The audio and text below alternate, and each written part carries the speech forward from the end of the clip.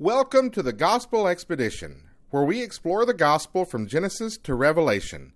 I'm Leland, Acker, pastor of Life Point Baptist Church in Early, Texas. The Gospel is the death, burial, and resurrection of Jesus Christ for our sins according to the Scriptures.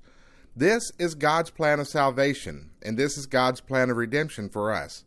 He paid for our sins and cleared our guilt through the death of Jesus on the cross, and He conquered death so that we could all live forever by raising Jesus up. The gospel is the central message of the Bible, and so we're exploring this message from start to finish. In Genesis chapter 3, man sins for the first time, thus creating the need for the gospel.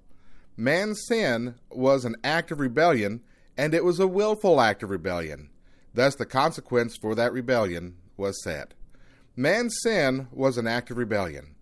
In Genesis chapter 3, verse 5, the Bible says, "For God knows that when you eat of it, your eyes will be opened, and you will be like God, knowing good and evil." These, of course, are the words of Satan as he was speaking to the woman in the garden. And the temptation that he is putting forth is not simply to eat the fruit because it's delicious. Satan was actually telling Adam and Eve that by eating this fruit, they would gain power. They would become like God. They would no longer need his authority or presence. They could decide things for themselves. They would know good and evil. Now, this knowledge of good and evil is not an academic knowledge of good and evil, and it's not even about an academic knowledge of right and wrong. This knowledge that is described here as the knowledge of good and evil is an experiential knowledge. Basically, they could experience everything for themselves. Then they could decide for themselves what they wanted. Good and evil is not always about right and wrong. It's about what's good for you and what's bad for you. The birth of your grandchild? Good. Being diagnosed with cancer? Bad. Or evil. Satan is actually telling Adam and Eve that they have the opportunity to open all this up and experience every bit of it. And by doing so, they would be empowered. They would be as God. In the garden, everything was good. Adam and Eve could have stayed true to God, and everything would have remained good. Or they could rebel against God, try to throw off his authority and care, and experience everything for themselves and decided how they wanted to be. They chose the latter, and it wasn't good. In verse 6, the Bible says, "So when the woman saw that the tree was good for food, and that it was a delight to the eyes, and that the tree was to be desired to make one wise, she took of its fruit and ate, and she gave also some to her husband who was with her, and he ate." There are several motivating factors. The fruit was good for food. It was good for nutrition. It looked delicious. It was pleasing to the eyes. It looked good. It was beautiful. It was inviting. But the final straw was, it was a tree to be desired to make one wise. That promise to be as God, or as gods if you're reading the King James Version, was the motivating factor. That motivating factor to be on the same par with God, even higher, to throw off his authority and to be able to make the decisions for yourself. That's the same motivation that led Satan to rebel in the beginning, and thus he was kicked out of heaven. And so this was an act of rebellion, and that's what made the eating of the fruit sinful. Now, man's sin was a willful act of rebellion. We go back to verse 6. "So when the woman saw that the tree was good for food, and that it was a delight to the eyes, and that the tree was to be desired to make one wise, she took of its fruit and ate, and she also gave some to her husband who was with her, and he ate." The Bible says that the woman saw that the tree was to be desired to make one wise.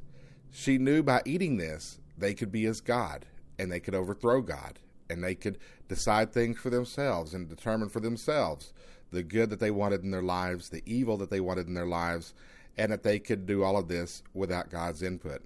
The Bible says she also gave to her husband who was with her, and he ate. And that's an important detail. Adam was with the woman, later known as Eve.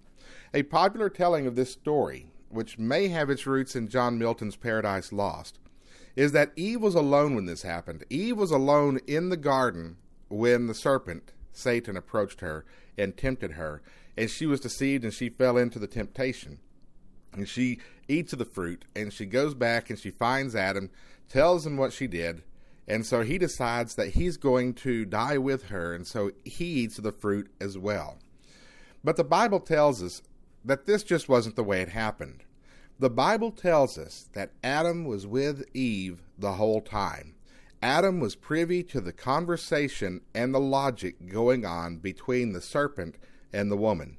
And that's why 1 Timothy chapter 2 says that he was in the transgression. The eating of the fruit was not a minor thing, and it was not an accidental thing. It was not a self-sacrificial thing. It was a rebellious thing, a willful and thought-out act of rebellion against God. And so the penalty for sin, death, was the valid consequence.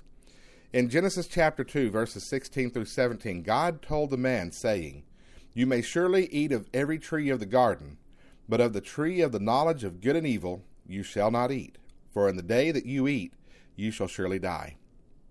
Adam was warned, if you eat of this tree, you will die. Adam not only ate of it, but he ate of it for the worst possible reason, to throw off God's authority and to make himself God. Therefore, death was a just consequence. Romans chapter 3, verse 23 says, "For the wages of sin is death, but the gift of God is eternal life through Jesus Christ our Lord." The gospel is how we all deserve death due to our sin and rebellion against God. But God, in his love and grace toward us, in his goodness, gave his only begotten Son, Jesus Christ, who died on the cross so he could settle our sin debt and restore what he created in Genesis and bring us back to that place where we can be at peace in his presence, in his garden.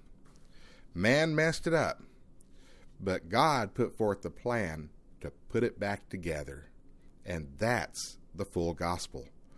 This is the Gospel Expedition. I'm Leland Acker.